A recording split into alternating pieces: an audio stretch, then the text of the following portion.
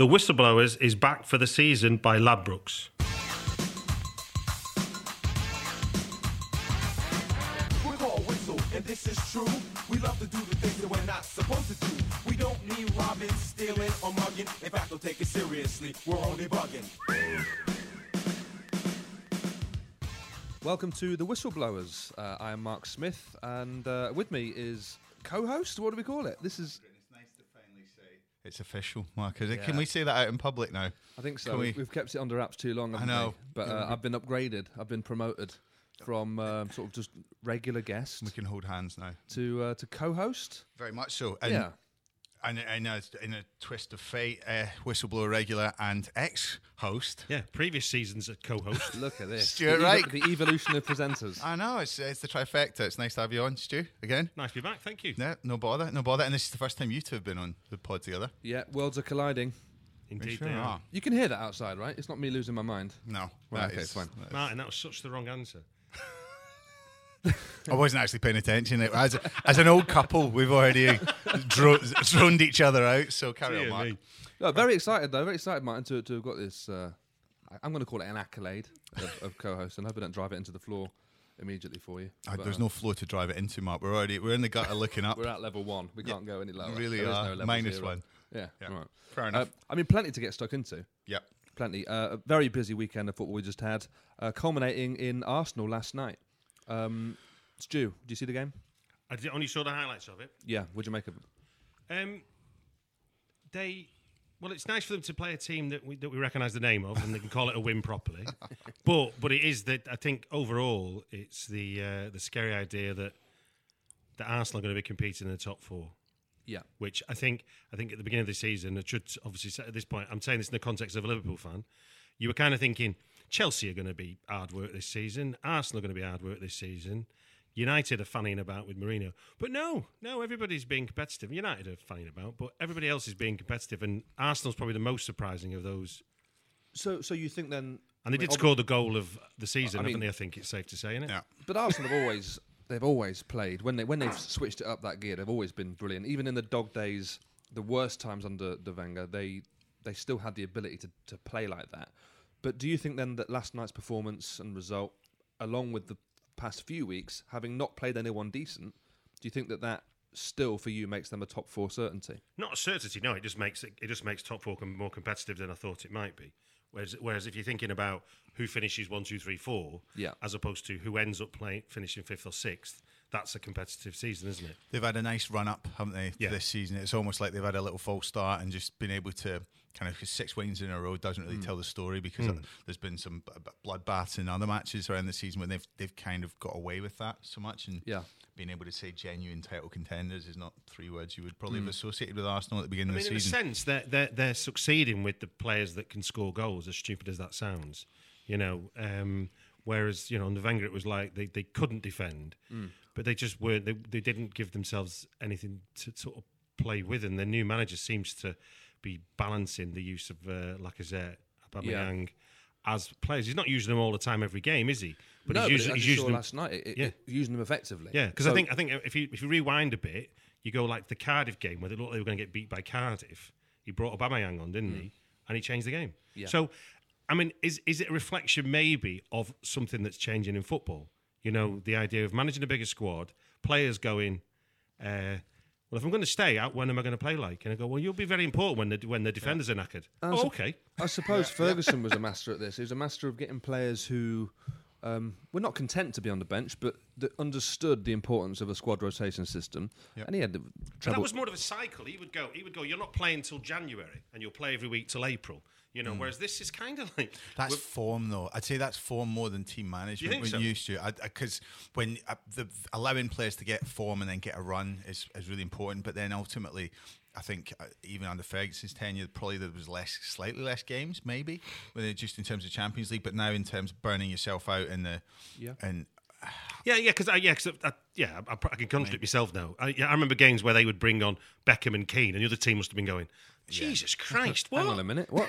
No, that's right. Haven't we just weathered the storm? And he used it as a good way to control the egos and the personalities within the squad, because being able to promote someone from the youth team or someone coming through was seen as such a kind of an affront to the old pro that they've replaced, that it reset everyone's kind of calibrations on what the rules were. But Gritz, you're an ex-pro. You're a bright lad. That's Thanks, obvious. Man. It's been a while, but when you were playing, would you? How would you feel about if you're on a decent run of form, then you're getting dropped? Were you mature enough to be like, okay, well, this is part of the process, or was it operating on a different level entirely to what we're talking about now? I think, it's interesting because you should never, if you got dropped and you're on a good run of form, see, because the manager didn't like you, or he was trying to prove a point and he wanted you to kick his door down on a Monday. Done something wrong. Yeah, exactly. Or he'd literally, found my phone unlocked or something. But the equivalent of them maybe giving you a warning, or sort of seeing how your temperament deals with it. Okay. But I didn't know a manager that didn't want you knocking on his door on a Monday if you weren't picked in the team, and then sometimes that was a marker of how much you wanted it, your desire. Right. But and I didn't always succumb to that with managers, because I found their ego is sometimes harder to manage, and I was like, well, if you don't have a good fit with your manager, you can play through fear or respect or someone put their arm around you, but fundamentally, if you think they're an idiot, you're better off going and finding another one to play for. But I mean, Ozil last night is getting all the headlines for, I mean, rightly so, he was instrumental in all 3 goals. But he's someone who I was surprised to see starting, to be honest. As the way they dismantled Fulham without him, I thought, okay, well, this might be Emery saying, explicitly that we don't. But that was at Fulham, wasn't it? That was at Fulham. So this was at the Emirates, wasn't it? Yeah. So I think that might be different. Yeah, Ozil was very good at the Emirates. But I was just surprised that they were happy to do that. I mean, it worked out well. And if you can keep a squad of attacking players like he's got, Lacazette, Aubameyang, Mkhitaryan, Ozil, Iwobi, all those guys, if you can keep them happy without them playing every single game, they could be very dangerous. I still think that they struggle at the back. And I think last night, Leicester could have been 2 up. The first half, from what I can gather, wasn't exactly the greatest gift of football, was it, from Arsenal? But they still run out 3-1. So it's... And that's the Arsenal from a year ago wouldn't have done that. They'd have been 2 down at half-time, would have lost that game. So there is progress. Yeah. And it'd be interesting to see them come up against a strong defensive unit team that hits them on the break, as you said, because see how fragile they are at the back. They've got a lot of players that play.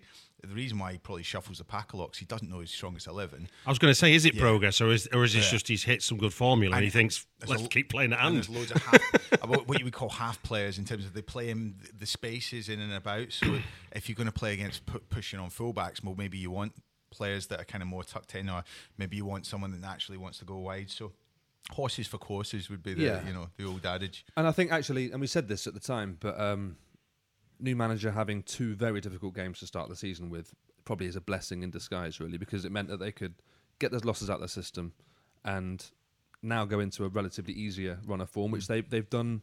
And it wasn't and it wasn't David Moyes taking over from Ferguson. By the time Wenger gave up, Wenger actually ruined his own legacy in many senses. I mean, in about 5 years, we'll all talk about what a great revolution he was for British football. I hope so. But I think right now there's still the sort of for a lot of people who don't even support Arsenal, you kind of go, look, mate, you really made a mess of that, didn't you? In the end. Yeah. But he's got them new pictures of him in that nice coat and shirt. Have you seen that? No. Some pictures of him on Twitter, viral pictures of him. What? Oh, not bad pictures, like a genuine press. I've got a job, Mark. Thing. I can't sit all day there on Twitter waiting for pictures of him. Yeah, I can. I do. Right. He looks great. He's got this long coat on. I mean, long coats haven't been his friend in the past, but he's got this long coat on. He looks great. He looks like a great gent, and I want him back in the Premier League ASAP. Really? Well, Fergie, we'll be talking about Fergie, what he did to that United team for Moyes. He literally rode it till the wheels came off, didn't he? He just left him a shell.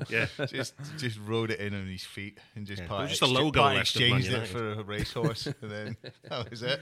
Off he went. There you go, Dave. Good luck. Moving on, Chelsea, Man United. Let's go back before we go forward on that. The first game of the weekend. Yeah, that was what a way to start the weekend. It was a belter, wasn't it? It was a cracking game. It was just a bizarre game.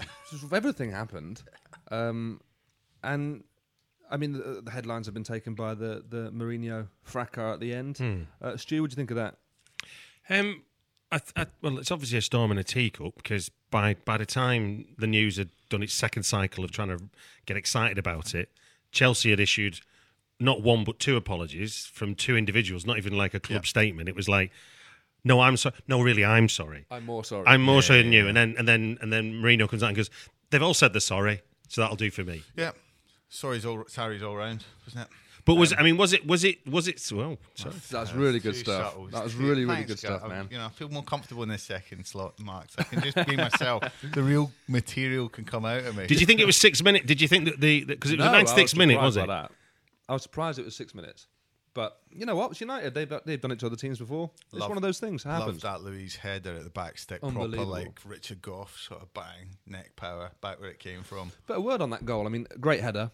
There was an overload on the back post there that Young hasn't got any help on. But then the reactions of the United centre-backs, they had I think Lindelof, someone else, maybe Pogba was in there as well. They don't move when that header from Louise leaves his head. No one moves, no one reacts. Barkley's the only one to do anything. And you think 96 minute in. There is a bit of shell. I always find that this kind of weird sort of shell shocks thing where you're like, the impending doom. So your feet get rocked and you're like either full of it, that fight or flight thing, but sometimes you can get rooted to the spot by it as well, and you're just like, it's going to happen. Well, you're a passenger and you see it. And you're almost, that's why I always admire the defenders that always get those ridiculous blocks, those guys. The kind of Jamie Carragher. Yeah. And I've just got nothing but admiration for that sort of, because he almost goes into the fire when he sees it, whereas some of these other ones just are like, I'm not sure. And it wasn't that, because it wasn't a difficult thing to deal with. It was just, it was in between, wasn't it? And they couldn't quite get it. But it points to, as far as like the Chelsea Renaissance goes, is like, while Ozil might be this enigma to the English Premier League, Ross Barkley's an even bigger one. And it appears on the first third of the season that they've unearthed the gem they thought they had paid 25 million for. Yeah, the sort of player that Everton thought they had and Chelsea hoped they'd bought. And I mean, for England's sake, I hope he continues this, because he looks like obviously he came on from the bench on Saturday, but he looks like a genuine top Premier League player. Yeah. I mean, he got hit with he's the next Gascoigne, then he got hit with he's the next Gerrard. You're like, that's not a way to build a career. He's to tell someone they're God before they've even when they're 18 and when they've got a regular first team place. But we love doing that. And I'm hoping actually with England, I know it's off topic a little bit, but we've got a generation of players coming through that you hope that one won't get picked out in the way that we had it with Rooney, we had it with Sterling, and they get hammered by everybody. This might be the blessing of there being a lot of the complaint that there's too many foreign players keeping English players to be developed. Actually, the blessing might be that the ones that make it are actually the ones built a sterner stuff. Or going abroad, which is often the same thing as well. Yeah, that's true. Yeah, what's the lad at Dortmund called? Sancho. Yeah, it's great watching him play. I love watching him go forward. Dortmund are just a force. And it's just, it's kind of caught us up without us really paying too much attention. Is we've got an England manager who is willing to play keep the ball football, which is like, every team would play differently. Yeah, where they would just play possession football, and then they go away for England and play lump it forward. And it's weird to think that we've now got players in England who can play with the football. I mean, imagine also. And that sounds like a daft thing to say. No, but that's right. That's absolutely right. I mean, there's an alternative universe where we are here and Sam Allardyce is still the England manager, and it is just that thing of lump it forward, get it in the mixer. Everyone's terrified at all times because they hate playing for England. It's a disaster. And look where we are instead. It feels like chalk and cheese, and it's great. Anyway, back to the weekend's games. Yeah, no more international football, please. Oh, sorry, yes. Scottish Martin Gritton. Man City, steamroller continues. Grits? Yeah, just menacing best. Even more so because KDB made an appearance from the bench, and that's ominous. That's an ominous sight for... because they've been weakened while he's been out, and they were really relieved to get him back. It's interesting, isn't it? Because the guy like Gundogan, when he got injured, they literally lost a little bit, not momentum, but they missed that kind of player in centre midfield. And with him coming back on the pitch, because obviously Silva can do the job, and Bernardo Silva, the great players, but the heartbeat of the team, KDB, I think it's... He's a jewel in the crown, isn't he? He's the finisher. Yeah, and I think he always brings the best out in the other strikers. Aguero doesn't often need much help, but the other attacking players, the way he can pick a pass for them, for Sterling and behind for Sané. I mean, how many amazing goals did he set up for Sané last season? So I'm looking forward to seeing him back in action. But with with Man City dominating and cruising to a game that they actually could have got double digits there. Aguero missed 3 or 4 really good chances. But Man City do that against teams that play the low block. They still manage to find a way. And once they've got that first or the second goal, teams have to come onto them a little bit, and they just absolutely destroy these teams. Other side of the coin, Liverpool at Huddersfield, your team, Stu. Great result, and a result that I think in the past they might not have got. No, for sure. And I think that's the team you put out was a great example of the modern game as we know it, in the sense of, all right, Mane was injured, so there's one player he couldn't choose. But he went with Shaqiri and Sturridge with Salah, which meant Firmino's on the bench, which you kind of go, okay, in Liverpool's setup, Firmino is probably the key, while Salah gets the headlines. He's your pivotal guy. If he works, then Liverpool's working kind of thing. And what's been a great to see is the renaissance of Daniel Sturridge. Yeah, very much so. Because, and I think as well, maybe it was the experience of going away to West Brom, finding out that, he has to sit among dirty boots, whoever it is, what it must have looked like at a team that's going down, as opposed to a Klopp team that clearly is going somewhere that's in the ascendancy with football. And it was, and expectations were a bit nervous because, because the way City are going, it's just like hold on to their coattails, I think, really, and don't let them get out of sight. So while it wasn't 5-0, and it never looked like being 5-0, to be honest with you. No. But if you look at the result and you look at the game, if we'd have scored that goal in the 75th minute and got away with 1-0, you'd have gone, it was a ugly but solid. Yeah. But because we scored early, and because the trend in English football now is that the Liverpool or City, if they score early, they're going to steamroll you. Yeah. I don't know whether you're seeing, and there's evidence so far in this season from Liverpool that maybe Klopp is being a little more conservative about how he needs to win games. If you look at the big change over last season, which was Coutinho out in January, Van Dijk in, you'd have thought losing somebody of Coutinho's talent, it'd have been the end of the world as far as attacking football goes. But actually, the net benefit to how well we defend now is the pressure to score isn't as great. Well, he can rely on his defence. Yeah. And it's something last season they had to score at least 2 or 3. That's 20 league games not conceded in the last. Is that right? Yeah, that's amazing. Since it's ridiculous how well we're doing. It's not just Van Dijk. I mean, a large part of it is, but Alisson as well coming in. But really, Gomez has come in and looked like he's been there for 10 years. Yeah. Looks unbelievable. A mate of mine's a Charlton fan, and when we bought him for £1 million as a 17-year-old, he actually said to me, he'll captain Liverpool. And I'm like, yeah, all right. Really? But then even when he came at 17, he played at left back, I think it was. And it was only injury that got him out of the team when he came under Rodgers. But now, and he's been able to be in the background, learn how Klopp plays. And what was interesting about the game, and I think it maybe is something about Liverpool away, Liverpool at Anfield, is that he chose to keep Trent Alexander on the bench and played Gomez right back, whereas Gomez had been this wonderful partner to Van Dijk, 2 front foot centre halves, 2 ball players, 2 quick players. But if you're I guess Lovren's not on a small wage, is he? No. So I'd imagine trying to keep him happy. He's a World Cup finalist. He's been a Champions League finalist and he's been a World Cup finalist. He's an arse. But well, that's it. He's an absolute arse. You can't wait to get him out your team. But I'm joking. probably. Sorry, Stu. No, but it's true. But there's something about him that's just like the unsettling. I thought against City in the semi final of the Champions League, I thought he was going to cost you with the way that he was kind of going in and getting over. Just seems to be a little bit hot headed. But I think this is a perception rather than a rule, because since that Tottenham game where he got humiliated when we got beat 4-1, he has been a reliable and effective centre half for Liverpool. Is the switch from Gomez to right back, is it temporary or is it indicative of how Trent has played this year? Because he's not been as good this season, I'd say. No, I think that Trent's not as good a defender. That's all it is. Yeah. I mean, Gomez is a better defender, but Gomez isn't as good going forward. Yeah. So that means that all the pressure's on Robertson on the left.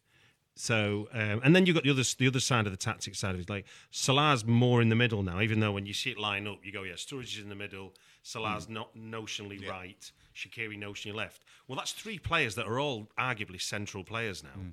Yeah. Well, and I'm going back to Sturridge, the point, his maturity, because when he was playing for Bolton, he went on loan to Bolton when he was at Chelsea, and that they were kind of struggling. But he was the hero, he was the star. And I think going to West Brom, it's like, I don't want to be the star anymore. I want to play in a good team, because I don't think he's got the ability to go past people, and obviously the confidence maybe that he had when he was younger. So his maturity and development, maybe Klopp's don't you think he? I mean, he looks everything that you need out of a number 10. Yeah, and if you he's deadly. Can you trust him? Can you rely on his fitness? That's the issue. But he's giving him the chance. I think Klopp's like saying, well, I mean, what more incentive do you want than your team was a Champions League finalist? And he was moping around at West Brom, and I think he's had a full pre-season with him. He's got him fit, and he was effective during pre-season, and he's rewarding him. And I think that's what's happening. I think, going back to what we were saying before about the moving around the squads with Arsenal's team, is that if you're telling players this is what you have to do in training to be picked in the team, and people are doing it, then he's going to have to play people like Shaqiri and Sturridge to keep them trying in the... Yeah, just to wrap up the final... probably the final of the top 4 contenders, really. Spurs away at West Ham. Yeah. 1-0 win, but it's a team where they've beaten United comfortably in the last few weeks, West Ham. What do you think about Spurs? They've gone off the radar a little bit, but I feel like they are... the business. They've still won, what is it, last 3 or 4 games? So it's like they put in consistently good, not good performances, but consistently high point scoring totals for to keep them up there. I think there's a few interesting things afoot, isn't there? Obviously with Poch, and look at the Real Madrid job with Poch, not Poch. Poch. What do you say, Poch or Poch? Pochettino. So as a nickname, what would you call him? I'm going to call him Poch. Oh, I don't know. I don't have a nickname for him. Poch. I'll never let this go. Sorry, carry on, Grit. I would just say Spurs manager, then I'm all right. Yeah, so your man. But I think there's a few interesting decisions for him to make. If the Real Madrid job did come up, or what kind of, and that could come up in the next few weeks. It really could. So I don't know. I think he's done really well in terms of stopping the rot, so to speak, because they started well, but there was a point where you just kind of, a lot of things were going against him, and it's very quick. We're very quick to doubt people now, aren't we? 2 weeks ago, Jose was out in his arse, and now we're all like, oh, he's got a bit of fight in him. It's amazing how quickly, and I'm guessing it's always moved like that, but now more so than ever under the microscope. Yeah, I think so. Do you see the Spurs game? Yeah. And I think it's another game, a bit like Liverpool, really. Spurs are just being effective rather than dominating. Whereas, obviously their performance at Man United was kind of when they're at their pomp, but this was, and this is their rival. I mean, let's not kid ourselves. This is a game that's just a pain in the ass for Spurs in a way. Yeah. And West Ham have just hit a run of form where they're beginning to establish themselves at the London Stadium. Tough place to go. Big London derby. Yeah. So those two things. I think. Getting Eric Lamela back and fit could be huge for them. I think he's someone who's potentially one of the top boys in the league. I genuinely mean that. I think he's got unbelievable. You've got to look at that insane Rabona that he scored a couple of years ago. He's got all the ability in the world if he can stay fit. Jack Pitbrook wrote a nice piece, a previous guest in the Whistleblowers, he wrote a really nice piece in The Independent about him and just the resurgence. He watched a lot of Spurs games and saying that very thing. There's more expected from him now, but you look at what's allowed that, and it's injury-free, a manager that's picking him, and a prolonged run in the team. Yeah, absolutely. Great stuff. Well, that was the end of the first half. We'll come back and look at some of the guys who are struggling at the other end and the fixtures for next week.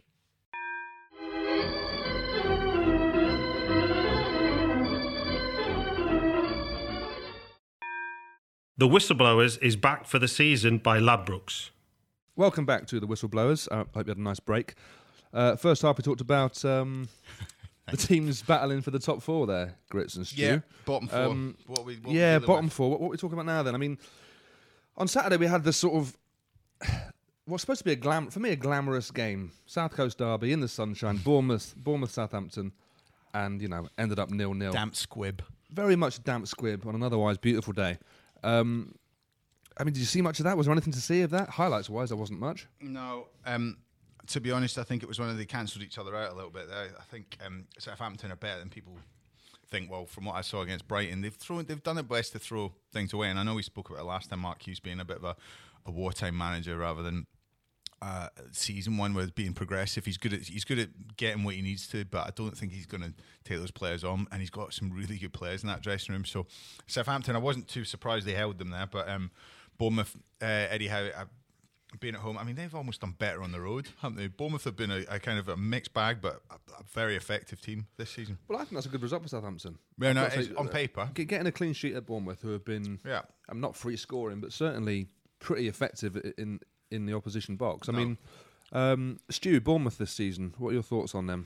Well, Bournemouth are a team that you can look at the table once and you go, oh, they're going down. And then you'll just forget about them for about 8 games, and they're 11th. And you're kind of like, when did that happen? And they'll just have like these good sort of runs of 8 games where they might win 3, draw 4, and then not win for 5 or 6 games. Yeah. And yet it seems to be enough. And they seem to play nice football. It's not like they're not dogging it, are they, at all in the way that they've played since they've come up. So they've not had to reduce how they play football. Whereas the other teams that we're looking at in the bottom 4, you can see that they're building for a scrap, whereas there's a vision with Bournemouth. Absolutely. I mean, Bournemouth currently are on 17 points in 6th. They are, not surprisingly at the moment, 3 points clear of United, but 2 points clear of Wolves. And they've got a positive goal difference, haven't they? They have, yeah. Yeah, so that's a big thing for a team like Bournemouth, isn't it? It's huge, and they're still unearthing these players. David Brooks has come through. They've got players that look like they play football the right way. I hate that phrase, but they play football the right way. And Eddie Howe, we talked about that on the last podcast, Grits, but Eddie Howe, if you're talking about managers for a top job, it'd probably be someone who you might mention, but probably won't get those jobs for a whole bunch of reasons. Maybe nationality and age come into it. But where do you see Eddie Howe in a few years' time, if not at Bournemouth? Well, he's sort of decided to make that narrative his own, hasn't he? Because I think he's not made any. There's not been any noises. Certainly, his agent's not gone out and touted him around. There was a brief spell, wasn't there, where he could have been sort of Wenger's underling and then been the manager, but he didn't want. He wants to be his own man, and I think as a manager, an assistant manager's job isn't proven you can manage, is it? No. And I suppose he might be happy there. It could almost be like a kind of, as Letitia was as a player at Southampton, he could keep them up, and it might be until they go down that he decides to do something else. But I don't think the opportunities that are there also. If you think of like, what does he do if he goes to somewhere, a sideways move like any of the others? He won't be doing anything different. He'll have to rebuild them. Whereas I think he's essentially brought that team through and developed. Yeah. So there's like, I mean, thinking of team, I can only think of 2 players that he's bought off Liverpool, sort of Adam Smith and I forgot his name. Jordan Ibe, yeah. Where he's been allowed to see them through their own development. They haven't had to hit the ground running. Yet I think Jordan was his most expensive player at the time. £15 million quid. Now that speaks volumes to where maybe Bournemouth sit in the league. So when you say where could he go, it's like where would he go more than where could he go? Because you've got Everton sort of bubbling under, I suppose. But like Newcastle, aren't they? And other sort of big, what you'd call big clubs. No, I mean he for me is the sort of person that could go to Newcastle. It feels like it might be a good fit. And with them in mind, they lost at home to Brighton this weekend, and that feels like a pretty totemic result for them this season. Brutal, wasn't it? Grits, do you think Newcastle are going to properly struggle this year? Are they down for you? And also the way that the manager is just like, well, what chance have you got? They haven't spent a penny, and it's it is his last year of his contract, so he's he's doing what he can. Yeah. Well, but is he? This is the thing as well. Like I think he is up to a certain extent, but they've always managed to pull something out or be slightly greater than some of their parts in some performances, and I think that's got down to tactic now and desire, and I don't think they've really had that cutting edge, because I mean, Mike Ashley's just throwing the heart out of I from the people that hear they go to the games think it's deathly quiet there, unless Newcastle there's no one there, there's no motivation for the fans to kind of get them up and going, and you find that's a real sad antipathy to that club, because they've never been like that. They've always been able to generate some noise and have a bit of heart and soul about the place, but it's funny the way that it goes in the North East. It happened to Sunderland as well, didn't it? But over a longer period of time. That was a death by 1,000 cuts. I think that's the expression for but it feels like all their signings. But obviously, as a Liverpool fan, great affection for Rafa Benitez, but it feels like, even by Ashley's standards, this is a waste of a good manager. Absolutely. in terms of what you, because if he's by all accounts he's liquidate him. He's building Newcastle United to be somebody else's toy. So why wouldn't you help Rafa along in helping that happen? Well, what is the point in having him there? What is the point in putting Benitez through this? He obviously has some affection for the club and for the supporters, or he'd have left a year ago. So he wants to be there.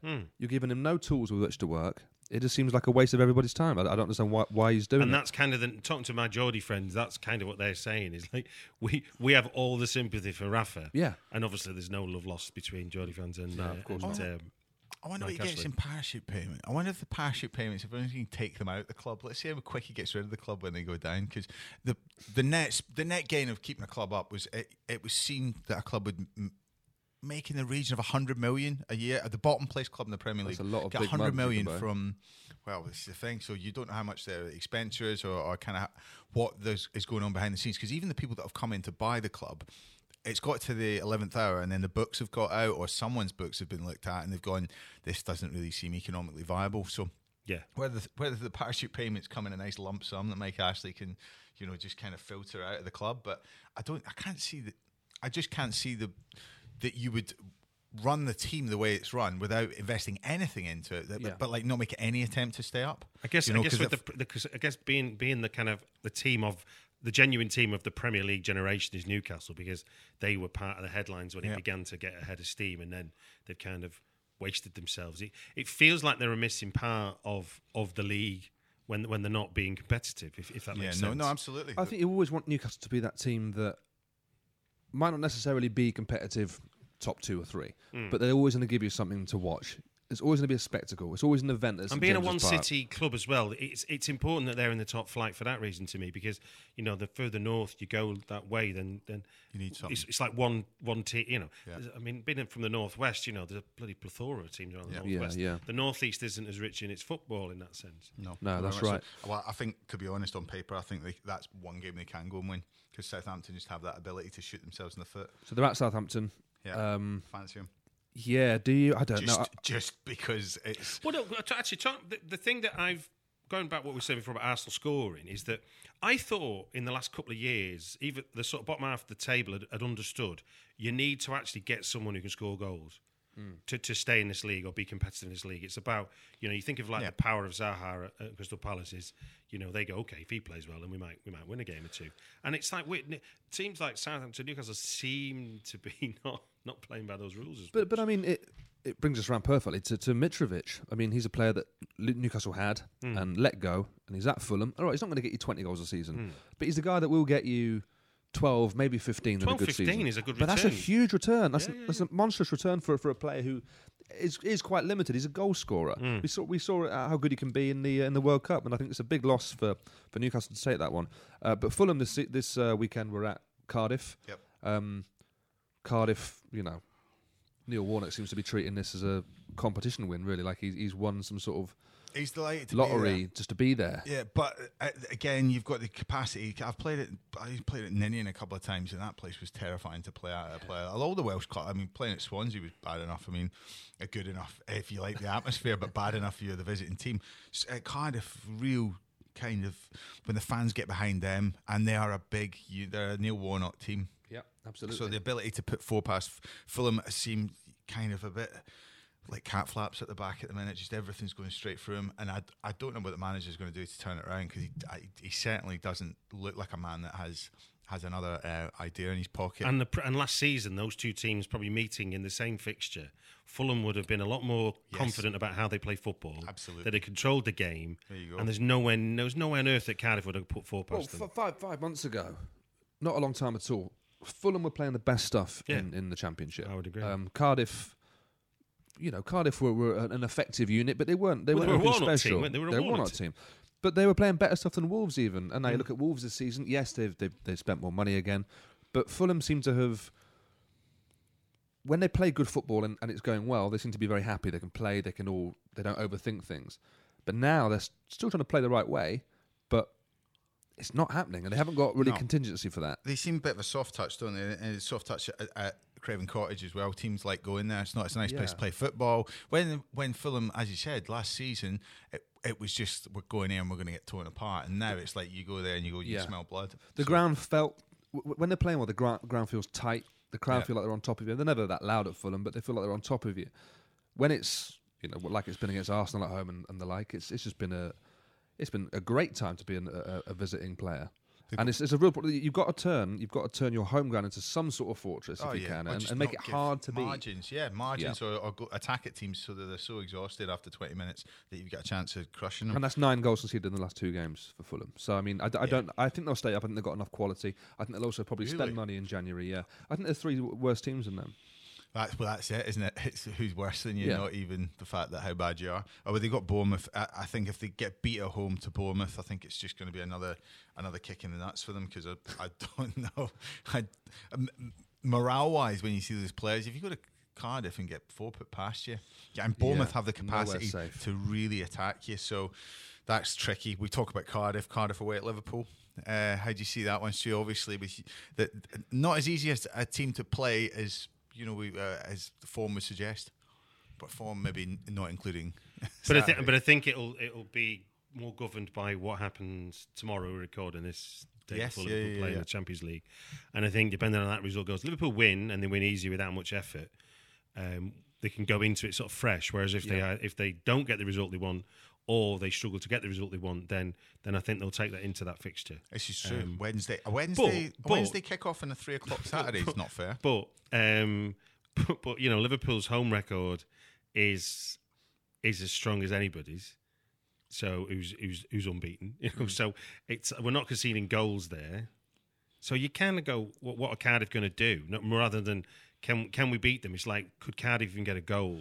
And obviously, no one wants to be that arrogant or complacent that you're just going to brush all comers aside. But this is the perfect example of where Liverpool should be a flat track bully and will not apologise for it. But this is where I think there's been a huge shift in the last 6 months, really, from Liverpool. Mm-hmm. Is that historically they've been a club that will go and they'll get a result at United or at Chelsea or at Arsenal or whatever, and the next week drop points at home to Reading or Middlesbrough or whoever. Yeah.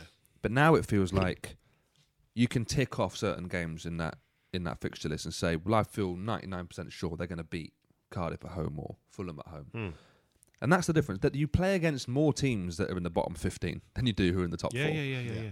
And these are where the points get accrued, and this is how you win titles. And I think beat 14 teams home and away, then you're pretty much guaranteed to be in the title challenge. I mean, look at last season. United had the best record against the rest of the top 4. Doesn't mean anything. Doesn't mean anything unless you're picking up points in every other game. And even this season, to go back to United, even this season, it's not the draw and dropping 2 points at Chelsea that's the issue. It's the losing at Brighton.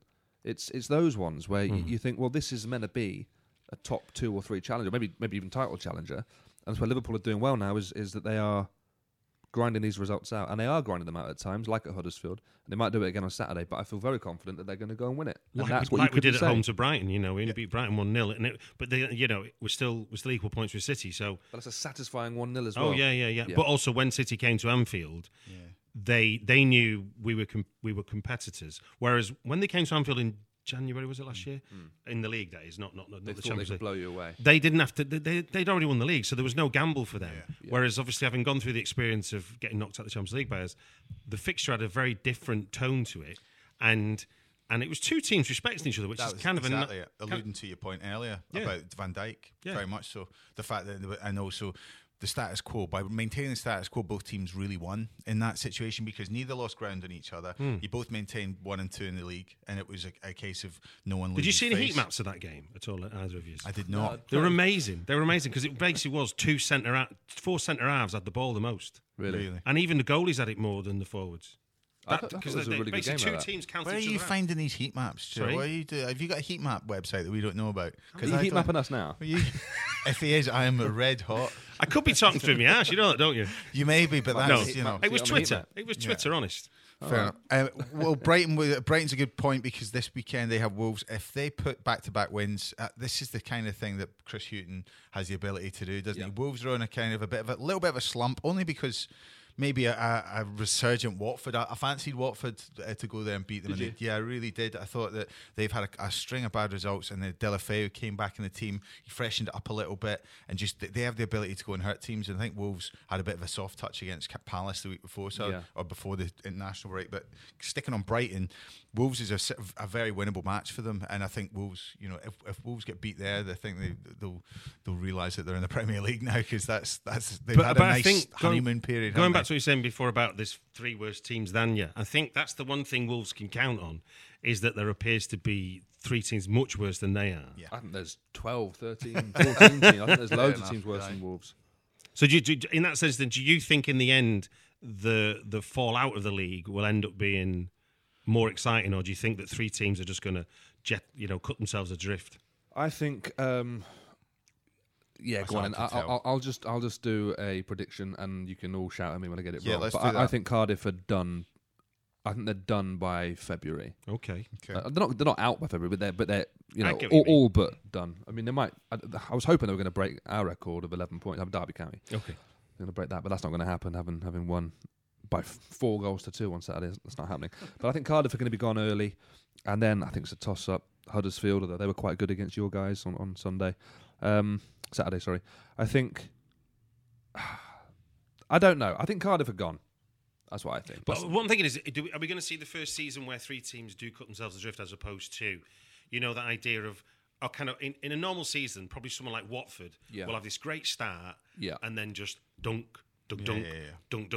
and then get overtaken by Cardiff. You know, I think there'll be 2 that I think there'll be 2 that will drop. Okay. And I think that there'll be just 2 more going for that third.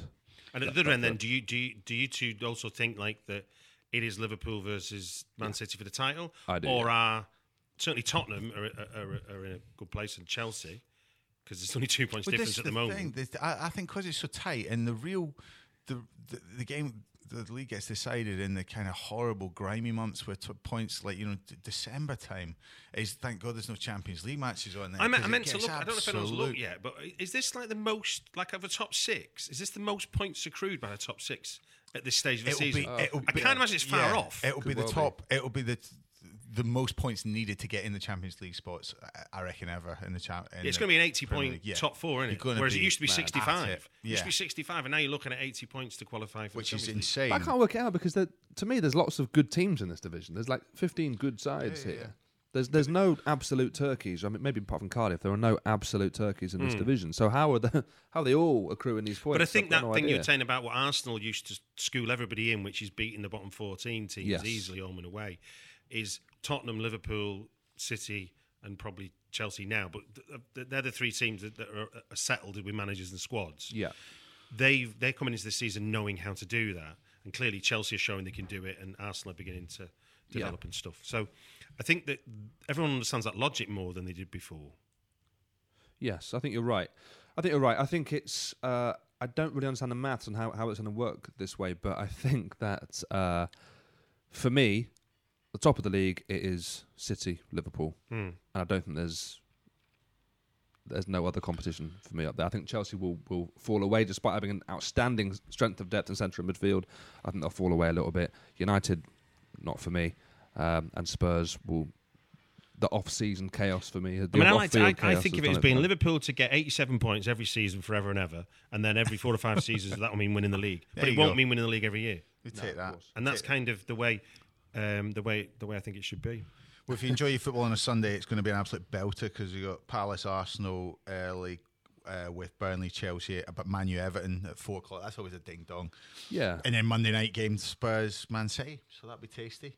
We haven't got time to run through them all now, Mark. But what have you been up to? Is that my fault? Is that my fault? Have I talked too much? Been good. No, but it's been thoroughly good. It's been nice to have you both on. What have you been up to? We were at the NFL Sunday. Hopefully, we were at the NFL. This weekend. I'll see you at the NFL this Sunday. Different sort of football. Yeah, pigskin. Yeah. Yeah, we've just been told some great salacious gossip, which we can't say out on air by the producers. Oh yeah. Was that Sunday you were doing that? Yeah. My Sunday was very different. What were you doing? I was at an art market selling screen prints to my wife. Just to give it nice. Right. What's that place again? tiffhowick.co.uk. Yeah, I saw that. Tiff Howick. Whereabouts? Where's the nearest tube? Oh, Leighton Tube. Leighton Tube. Yeah, Venner is the shop. Venner, that's it. But I was at an art and crafts fair. So very different from an NFL game. Yeah. Oh, well, there you go. Yeah. And is there anything you can tell?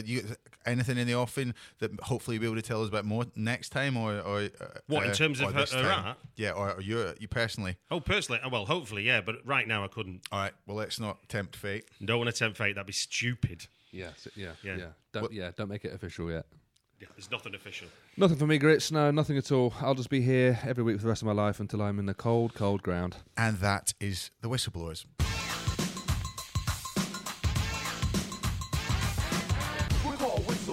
this is true.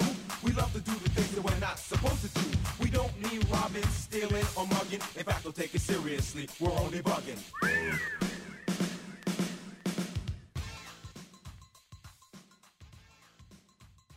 This is a Playback Media production. To listen to all our football podcasts, visit playbackmedia.co.uk. The Whistleblowers is back for the season by Ladbrokes.